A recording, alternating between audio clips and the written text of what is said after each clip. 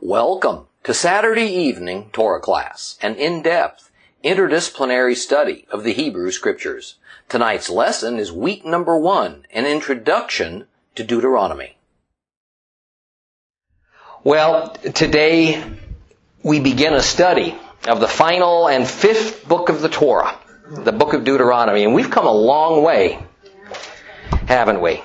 And to this point in Torah, we've seen the creation of the world and of mankind, the destruction of the world and all but 8 humans by a great flood, and then the earth's very rapid repopulation. But then we saw a creation of a people set apart for God because the world, after the flood, again quickly became wicked and it turned away from Him. And this automatically means that the world became divided and separated into 2 distinct groups, God's people and everybody else. Okay, God's people are called Hebrews. Everybody else were called Gentiles. Now the Hebrews were not chosen for any special kind of merit on their part, nor were they chosen because they were a mighty people. They weren't. The exact reason they were chosen isn't precisely stated in the Bible. In later times, God says that He chose Israel because of His love of the patriarchs, Abraham, Isaac, and Jacob, though that's a pretty broad and unspecific cause of His selection. But as of the time of Deuteronomy, the Lord has issued 2 major covenants, both to Israel, of course. The first covenant was to Abraham, that out of him would come the Hebrew people, later called Israel, and that they would receive a special allotment of land for their own. And the second covenant on Mount Sinai, the law, was issued through Moses to a nation of people called Israel. And this second covenant set down exactly how Israel was to live the redeemed life that God intended for them. So it consisted of civil, religious, and moral ordinances and rules. Now these laws were to be obeyed explicitly and without question. Yet these laws were also an ideal that reflected the purity and pattern of heaven itself. And Israel was never able to completely follow these laws and principles and patterns to any real reasonable degree. Now Israel, as Deuteronomy begins, is to this point a people without a country. Okay? They were formed and grew into a nation in the belly of the beast, Egypt.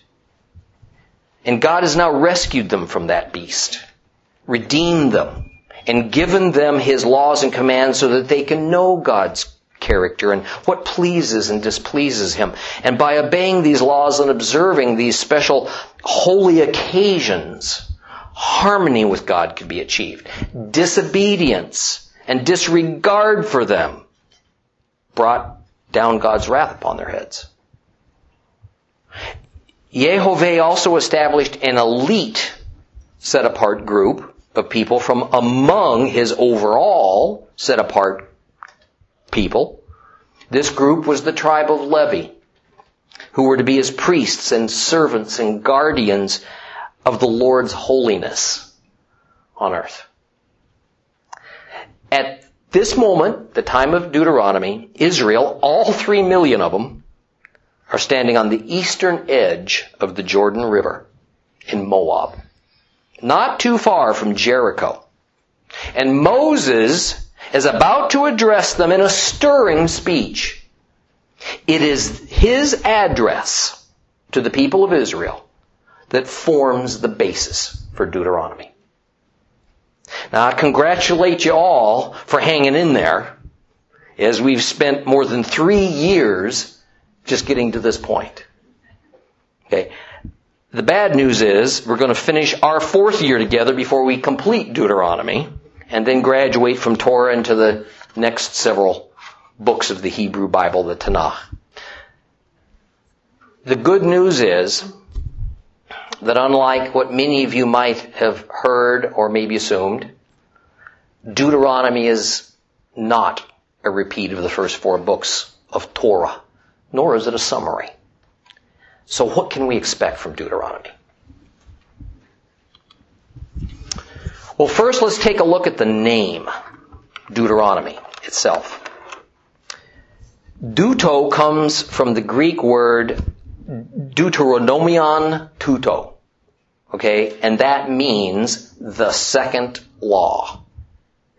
Okay. Now, as I've stated on numerous occasions, translating the original Hebrew into another language, Greek, and then from Greek into Latin, and then from Latin into English is fraught with problems, as you can imagine, and I've pointed up not just a few of those problems during our time together.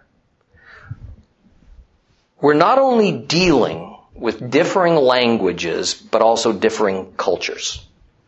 So what a word indicated in one language and culture didn't always have a direct counterpart to another language and culture.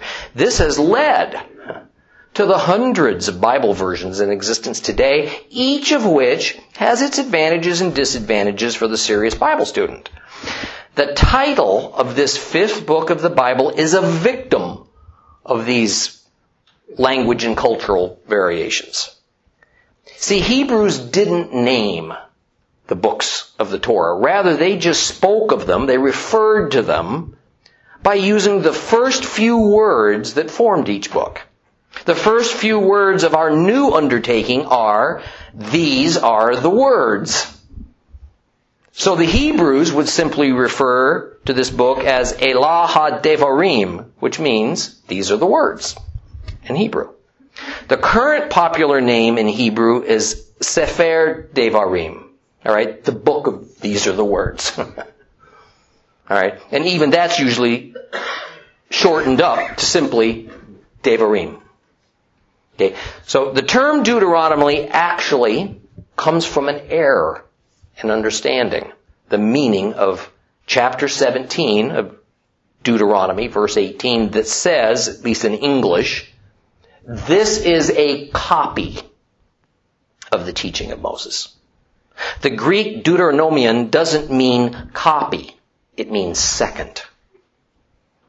As in another. So while the Hebrew intends copy, the Greeks intend second. But the purpose of this book is not as a second set of laws, a second Torah. It is but a copy of what Moses taught earlier, slightly adjusted for the difference in circumstance between wandering in the wilderness for all those years as Bedouins versus about to be living a settled life in Canaan. Okay. All that said, for the sake of communication in our native language of English, I shall say the word Deuteronomy because it's the one we're all familiar with. Now, the oldest extant text of Deuteronomy goes back to the 9th century and is called the Masoretic text, which includes the entire Hebrew Bible. However, the discovery and translation of the Dead Sea Scrolls that date to before the time of Christ, actually, contains many large fragments of Deuteronomy, and examination has proven them to be nearly identical, okay, with the Masoretic text, except for some minor spelling or copyist errors or grammar differences. So what we have available to us today in our Bibles is accurate, at least to 100 to 200 BC. Now, many modern scholars have an affinity for trying to disprove the authenticity of the 5 books of Moses, and most of the Bible for that matter.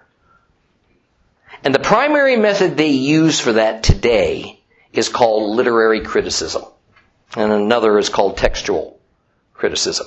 The idea in general is to examine the ancient texts to determine if what was written down makes sense for that era that it claims to have been written.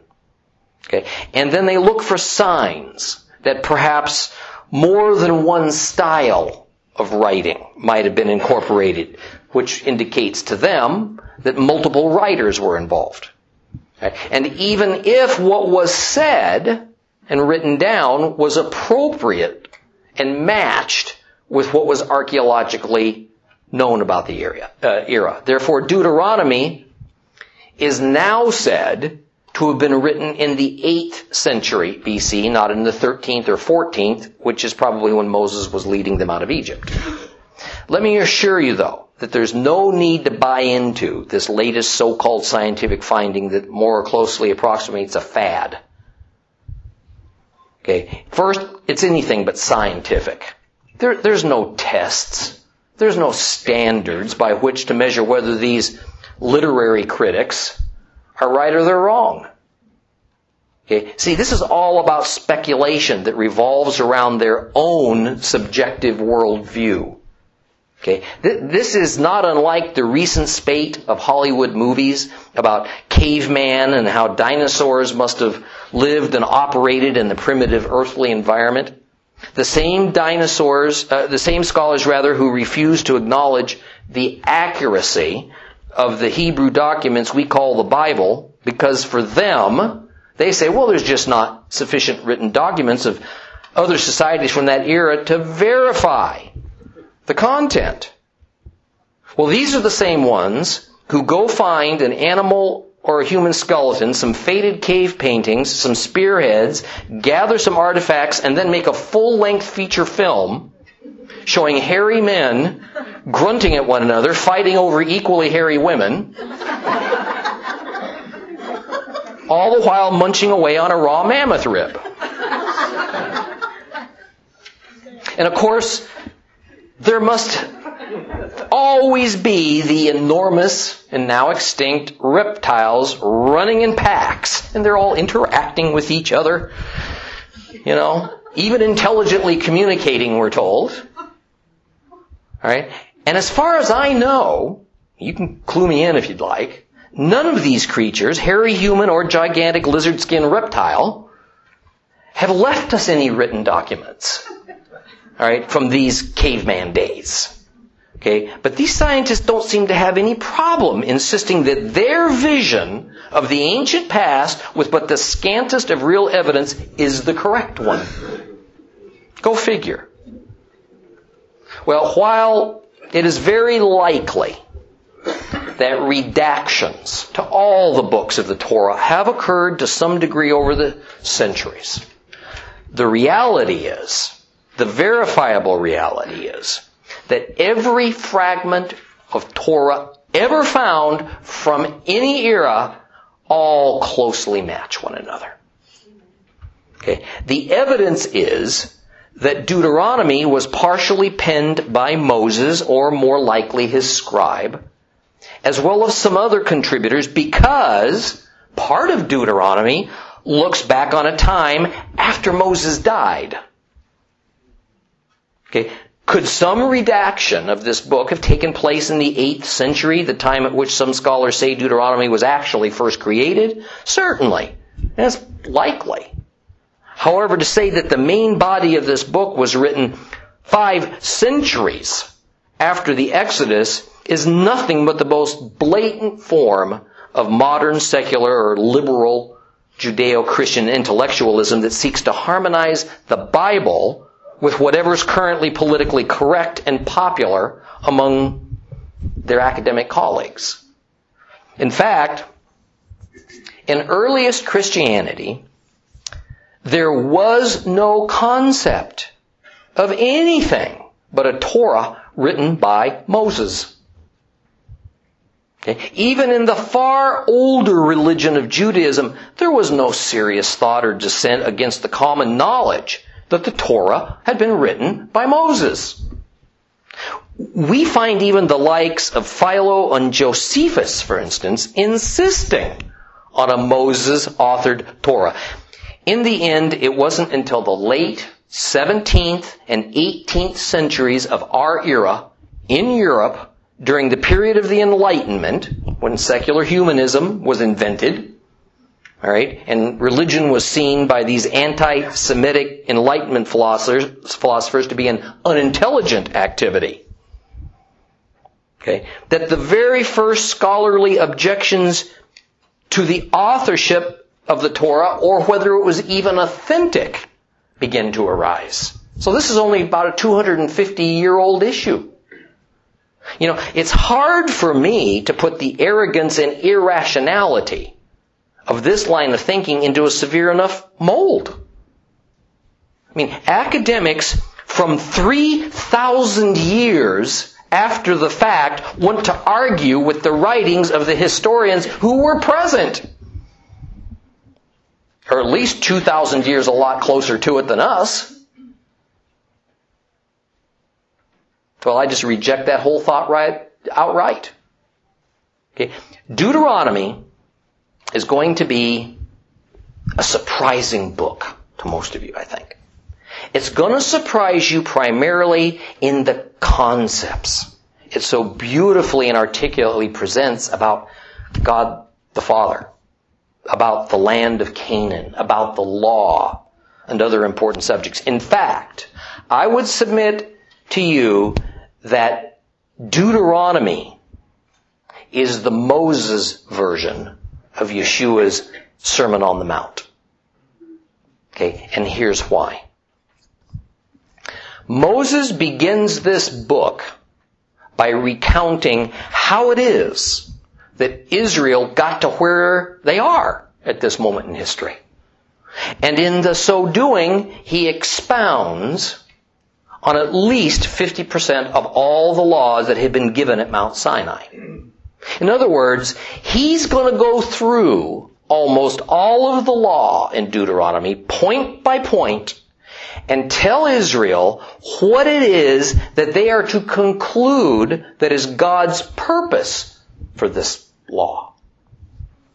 We're going to find that Moses takes the law from its purely physical, mechanical level and raises it to a higher spiritual level of godly principles that governs all things, anywhere, during any era.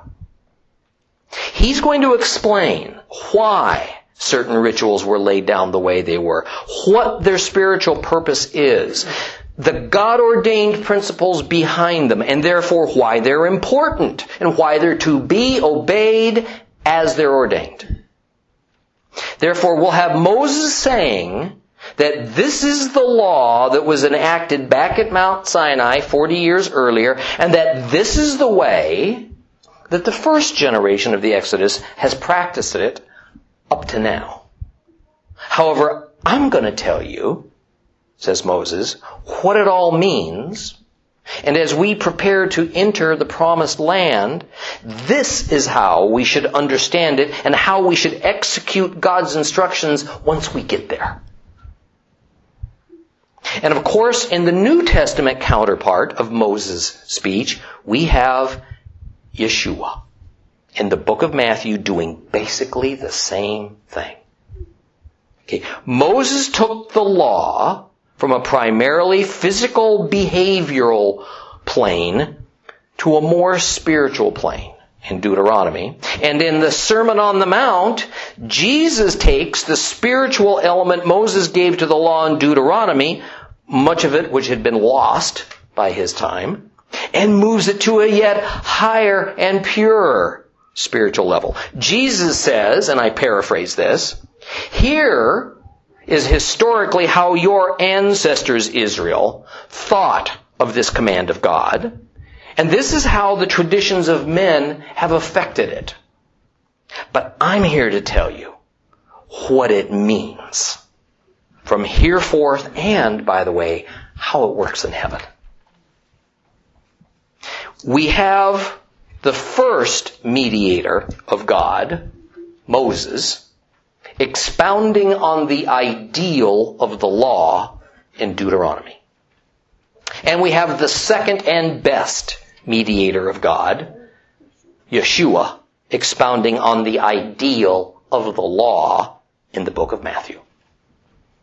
The reason and conditions for the first expounding of the law in the Bible by Moses was his coming death and the subsequent entry of God's people into the promised land of Canaan, God's earthly kingdom. The reason and conditions for the second expounding of the law in the Bible by Yeshua was his coming death and subsequent entry of God's people into God's kingdom, a spiritual kingdom. Now, I hope this makes sense to you for a number of reasons. First, if you can understand the parallel that I just drew for you, then you have a good basic context for understanding Deuteronomy. Okay. Second, this is but further dramatic proof of God's established patterns that begin in Genesis, and they're never ending. Okay. They repeat over and over again. But as we move through the Bible, we see these patterns that began as mere dust and clay, physical, progressively move into a higher and yet higher spiritual plane until at the end of the Bible, all the laws and patterns established by Yehovah are at their absolute, ultimate spiritual perfection and essence that Yehovah has planned and ordained for his creation, because essentially there will come a time when the lines between heaven and the earth start to blur. And eventually it all moves into one. Okay. Third, it helps to establish that the newness of the so-called New Covenant or New Testament isn't about a new set of principles or additional principles or some principles, laws, abolished and replaced by different ones. Rather, the newness is that the Old Testament Messiah has finally come. That's what's new. And he is Yeshua of Nazareth. And all that was promised has come with him. Or in some cases, the process has been greatly advanced towards the ultimate world to come. In other words, the constant drumbeat that we have rightly heard in the church about love and grace and peace and mercy and redemption. But is it being a new revelation that's at the core of the New Testament? That's not true. That's not true. It was introduced in the Torah, and much of it you're going to read about right here in Deuteronomy. Now let me comment about another aspect of this Sermon on the Mount, parallel with Moses' address in Moab to the people of Israel. Actually, it was a series of 3 addresses from Moses in Deuteronomy. This was more a sermon than a re-rendering of the code of laws given as an oracle from God on Mount Sinai. Okay, that is why the Sermon on the Mount is rightfully called a sermon and not an oracle. Okay, it was Jesus preaching and teaching on the law, not Jesus creating a second or a new law. It was the same on the mountains of Moab with Moses as the orator. He was preaching about the law, not making new laws and changing old ones. So what we're going to study in Deuteronomy will help to set the context, not just for the books that immediately follow it, like Joshua and Judges, but it's going to set the context for the New Testament as well. Now perhaps one of the most difficult things for a Christian who has come to understand the era of restoration that we've entered,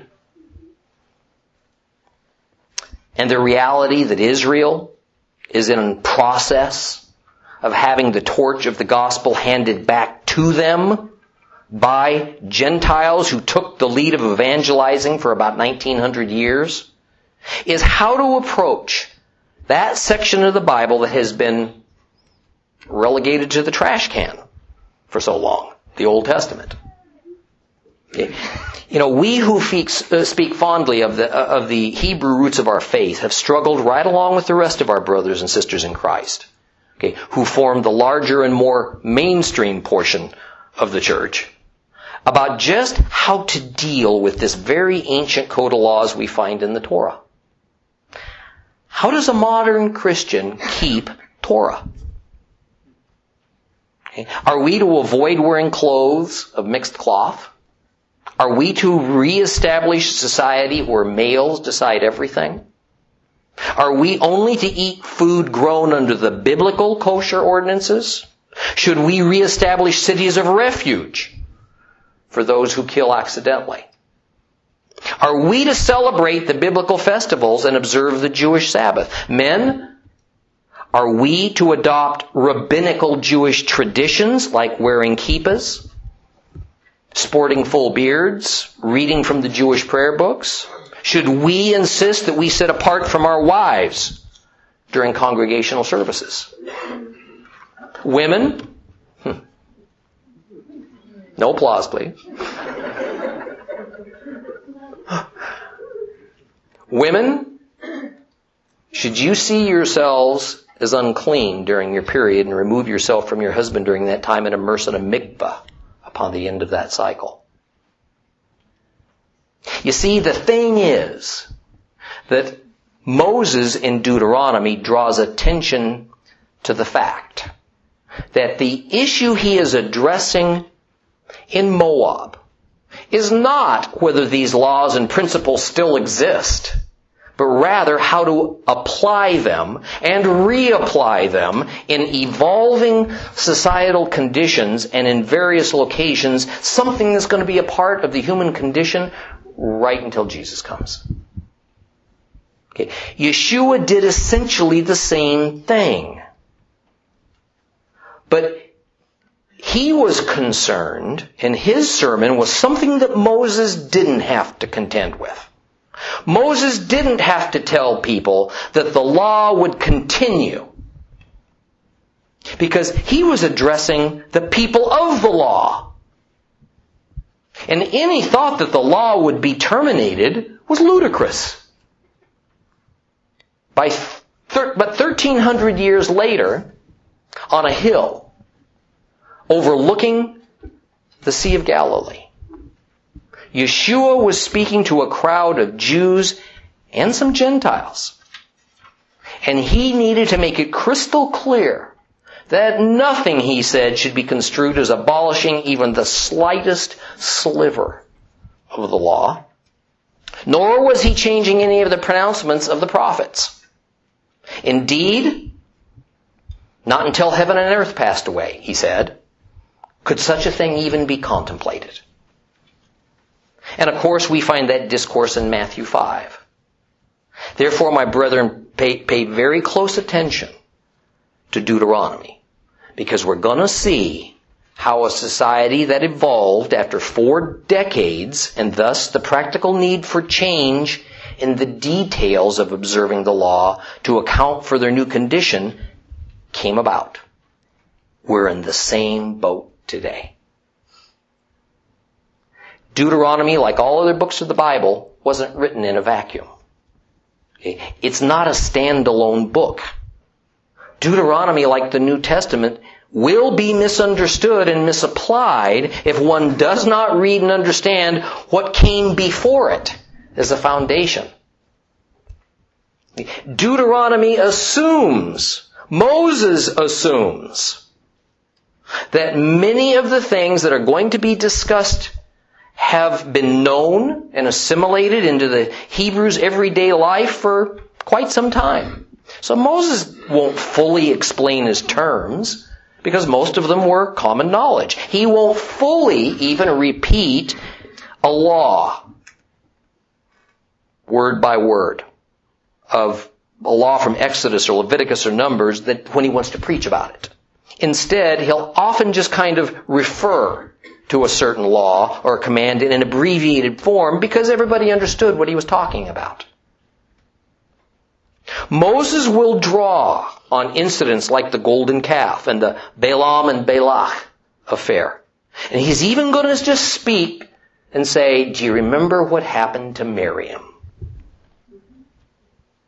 See, what happened to Miriam was so infamous and ingrained in the people, he didn't explain and re-explain and remind them what happened. All he had to say was, do you remember what happened to Miriam?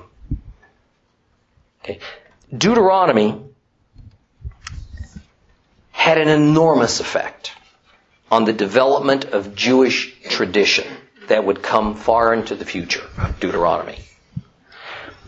But even before that, the prophets who brought God's oracles to Israel on his behalf would use the verbiage and imagery that Moses used in this matchless book. Almost 200 of the original 613 Torah commands come in Deuteronomy. Okay. The method that Moses expounded on the law is closer to how the rabbis, at least at first, commented on the law. And so rabbinical halakha, rabbinical legal rulings, have a form and a protocol much more similar to Deuteronomy than in the earlier 4 books of Torah. Deuteronomy forms a very important part of ancient and modern day Jewish liturgy. For instance, the Shema, the Hear, O Israel, of Deuteronomy 6:4-9 holds a very premium spot in Jewish synagogue services. Okay. Other phrases taken right out of Deuteronomy are all interspersed throughout standard Jewish prayers such as the Amidah and the Aleinu. Okay. Now, in order to best prepare you for this tremendous book, I'd like to lay some groundwork on the main premises that will be discussed so that you can be looking for them. J.H. Tigay, a noted Hebrew scholar, has done a masterful job of assessing the primary themes that are going to form Deuteronomy. And since it would be hard for me to improve upon it, I'm just going to lay it out like he sees it. And at the top of the list is that the highest and most fundamental principle that undergirds all of Deuteronomy is monotheism. Now, while to we modern Christians and Jews, that doesn't seem to be like such an earth-shattering revelation, the principle of there being but one God. But that was almost incomprehensible to the mind of the Hebrews and Gentiles of that era. Okay. All throughout our years of studying together, I've tried to point out the inescapable reality that when the Old Testament says things like gods, plural, and God of gods and Lord of lords, this was simply reflecting what every human culture of that time believed. That there were many gods, and each nation had their own gods who presided over some particular territory, serving some particular function. Okay. Further, that while Israel believed in one God, it wasn't that there was a sum total of one God in existence. It's that in their peculiar case, their God only permitted them to have one. That he tolerated no competition. As a result, to the Hebrews' mind and to everybody who surrounded the Hebrews, Israel was God poor. I mean, having only one God was downright embarrassing. And I've also tried to point out that through the first 4/5 of the Torah, we really don't find Yehovah, or Moses, or anybody else for that matter, pushing very hard on the idea. Right? That it's not that Israel is allowed only one God, it's that there's only one God in existence, and he's the God of everyone and everything. Well, that matter is addressed, finally, here in Deuteronomy. And Moses makes it clear that there is but one God, period. And it is a concept that is not particularly well received by the Israelites. They don't like it too much. And they don't take it very seriously. All right. As we see the people of Israel move from apostasy to apostasy over time, worshiping God after God and suffering dearly for it. The next major theme we're going to find in Deuteronomy is loyalty to Yehovah. Loyalty goes hand in hand with the monotheistic stream of thought. The logic is that if there's only one God, and this God has decided to bless Israel above all other people, then the obvious response is absolute loyalty to Him. In fact, Israel is not only not to revert to worship other gods or worshiping things like stars and the moon and the sun. Right? They're to destroy the temples and altars and high places of all these non-gods throughout the land of Canaan. Okay. Then we find that Moses discusses the entire concept of God. You know, a man who'd been a Christian for at least 50 years told me several months ago, and I've, by the way, heard this, received many emails with a very similar comment, that until he studied Torah with us, he didn't realize that until then, he really didn't know who God was.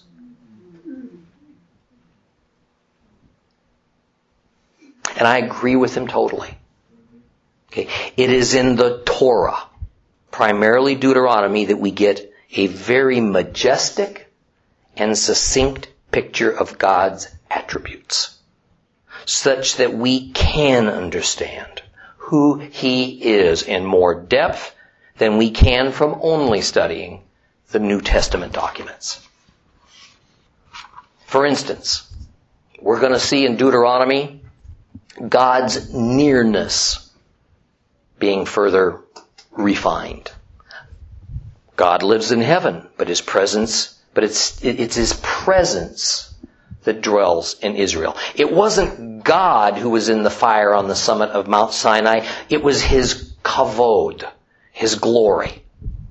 The Lord hasn't moved from heaven to a tent sanctuary, but is Shekinah, as we say, is there hovering above the Ark of the Covenant. In other words, as I spoke of earlier, Moses takes the typical physical nature of the world of false gods who are present, completely or partially, on earth, usually in the forms of animals, or a pharaoh, or a king, or a river, or a cow, and makes it obsolete. Instead, Moses invokes the spirituality and formlessness of Yehovah as His true essence. Yet, Yehovah is a God with something akin to emotions. He is the God who loves, who gets angry, even gets jealous. He is not some distant being that sets the world into motion, gives us all a bunch of rules for living, and then takes a long vacation. All right, with a do not disturb sign hanging on his door. This is a God. We have a God that craves intimacy with His people who love Him. Next comes the theme of the covenant relationship between God and Israel.